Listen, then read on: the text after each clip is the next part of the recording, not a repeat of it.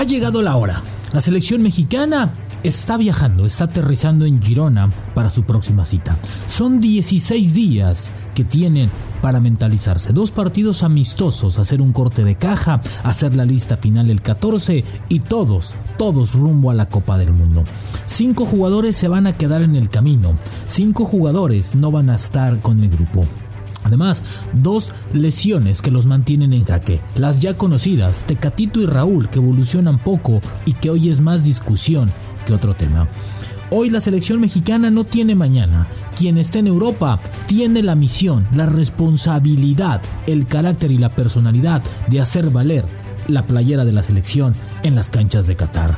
Ya no hay mañana, pero lo más importante es que uno de los referentes, el líder de esta selección durante años, el referente número 1 del fútbol mexicano en los últimos 20 años, Rafa Márquez, levanta la mano y le pide a los líderes, sí, le pide a los líderes actuar como tales, meterse de lleno, levantar la mano y hacer que esta selección brille a borbotones. Es lo que hay, dice el capitán, y lo analizamos en La Sombra del Tri.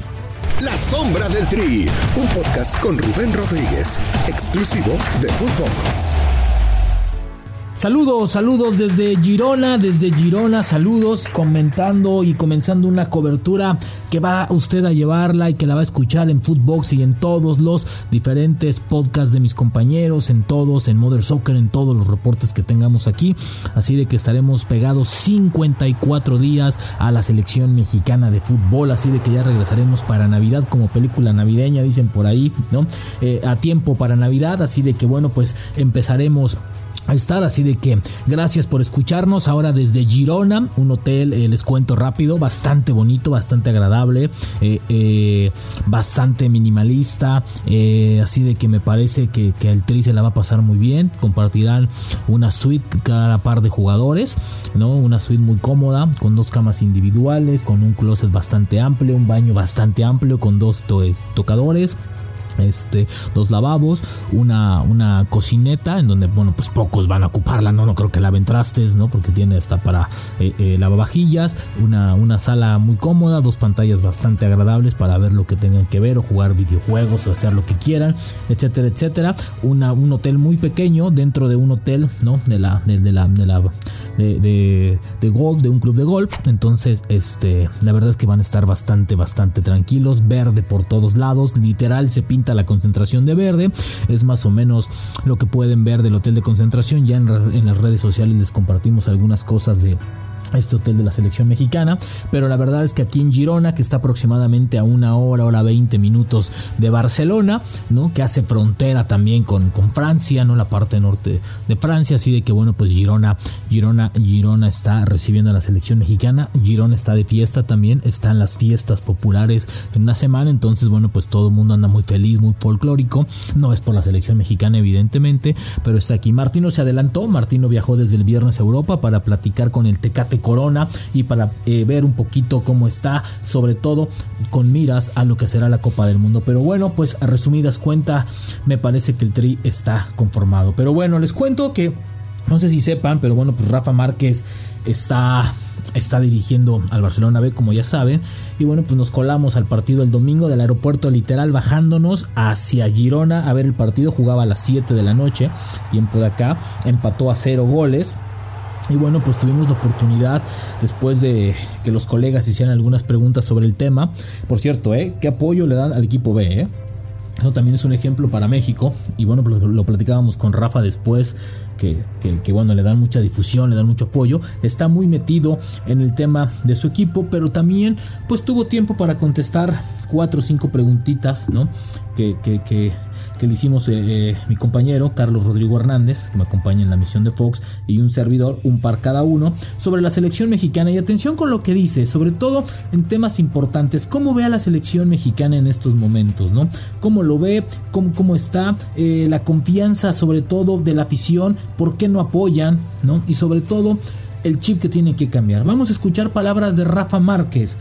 Cuando habla Rafa Márquez, cuando habla un referente de selección, hay que parar la oreja y hay que escuchar muy bien lo que dice, porque así es como Rafa Márquez ve a la selección mundial y sobre todo, a la selección mexicana de fútbol de cara al mundial, y sobre todo cómo lo ve en cuanto a ambiciones y en cuanto a perspectiva, algo que en la afición mexicana no se tiene muy claro. Rafa Márquez, con ustedes.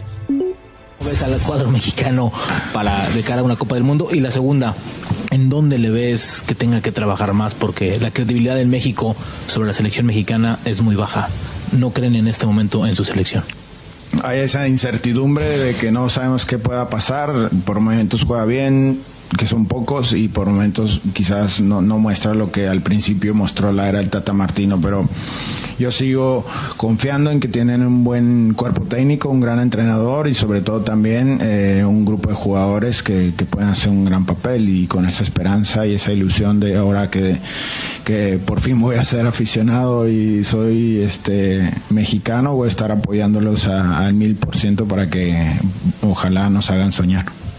Los mundiales siempre cambian los papeles, quizás tengo la experiencia de que los partidos amistosos estos antes del mundial no salgan bien las cosas, pero llega el mundial y pasa lo que pasó con Alemania, y pasa lo que pasó contra Brasil, y pasa, no sé, que cambia este chip porque estás jugando un mundial y te motiva a hacer las cosas bien. Ahí están las palabras de Rafa Márquez hablando sobre cómo se ve, y dice que bueno, pues al final de cuentas la Copa del Mundo se olvida todo, ¿no? Y todos se meten en un mismo costal, y bueno, pues México tiene que apoyar. Yo por eso marcaba en el episodio pasado que es fundamental el partido contra Argentina y contra Polonia, porque ahí la gente se va a volver loca y se va a volver a meter de lleno con ellos y con la afición. Así de que bueno, pues ahí están las palabras por parte de Rafael Márquez, hablando sobre todo de cómo ve a Martino, ¿no? Un técnico que es muy respetado, ¿no? Es un técnico que le puede cambiar por completo la cara al futbolista mexicano, pero que no ha tenido, creo, la capacidad técnica de hacerlo, ¿no? De hacerlo brillar como se debe. Un primer año fantástico, pero bueno, pues espera que este papel sea contundente. Vamos a escuchar también, cómo no, de una vez, mi querido productor, en caliente la segunda parte, no la dividimos en dos porque son temas interesantes, donde habla un poco de liderazgo. ¿Qué tienen que hacer los líderes de selección? Muchos dicen que no hay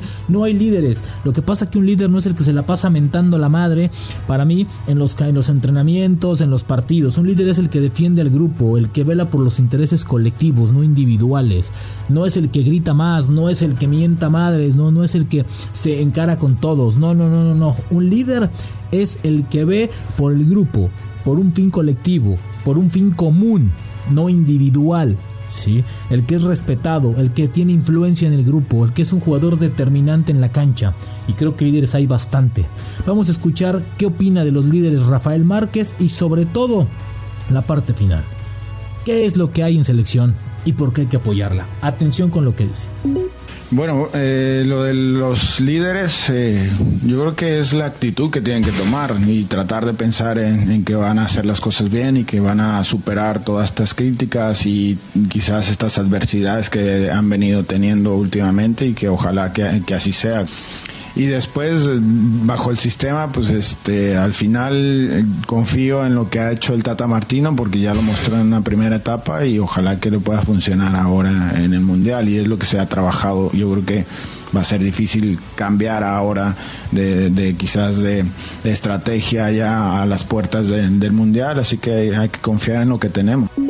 Ahí están las palabras de Rafa Márquez. Es lo que hay que apoyarlo como sea. Los líderes tienen que darse a notar, tienen que levantar la mano. Creo que es una actitud que se debe de tomar y se debe de tratar a pensamiento, lo cual me parece fantástico. Y bueno, pues en esta parte simplemente tienen que apoyar a la selección mexicana. Palabras más, palabras menos de Rafael Márquez en esta charla que tuvimos rapidito con él, ¿no?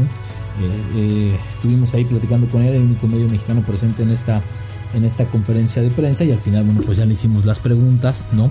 Las preguntas de rigor al buen Rafa Márquez. Y bueno, pues siempre va a ser un gusto escucharlo, un gusto verlo, un gusto tenerlo, y más en ese sentido.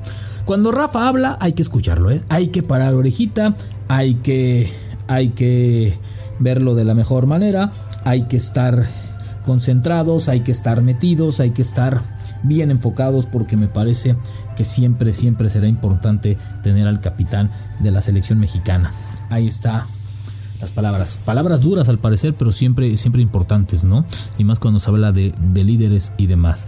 ¿Cómo está el tema del Tecatito Corona? Cambiando de tema, Martino se adelantó, lo ve complicado, lo ve duro, porque bueno, pues es una lesión que realmente le ha cambiado a muchos la perspectiva, a muchos el tema de estar ahí presentes en selección mexicana. Es un jugador muy importante para la selección mexicana, pero también es cierto que hoy me parece que la necesidad está siendo rebasada por la terquedad, y en ese sentido creo que la selección mexicana tiene que ser muy clarita con muchos temas, y sobre todo con los temas que tienen que ver con los llamados, y en específico Gerardo Martino, que creo que después de esta charla que tuvo, creo que las cosas las dejaron más en clarito y hoy pueden ver diferente.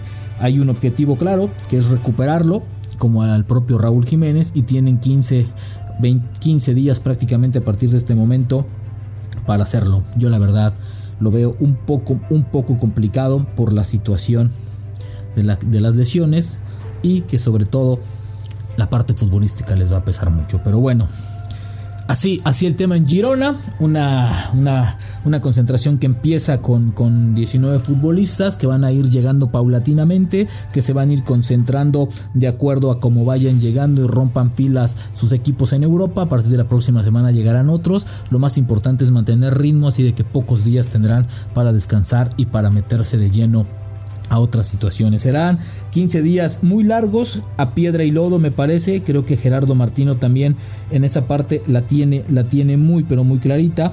Está mucho más complicado el tema de una revolución física. Creo que tiene que hacer un grupo fuerte, un grupo contundente, un grupo que ayude y que sume, y que después ya la parte hoy vienen con carga muscular, con carga de trabajo, y creo que en esa parte creo que la selección, por lo pronto, la parte física no es lo más preocupante. Lo más preocupante sería la parte de tenerlos de lleno y metidos de frente en la parte de fútbol.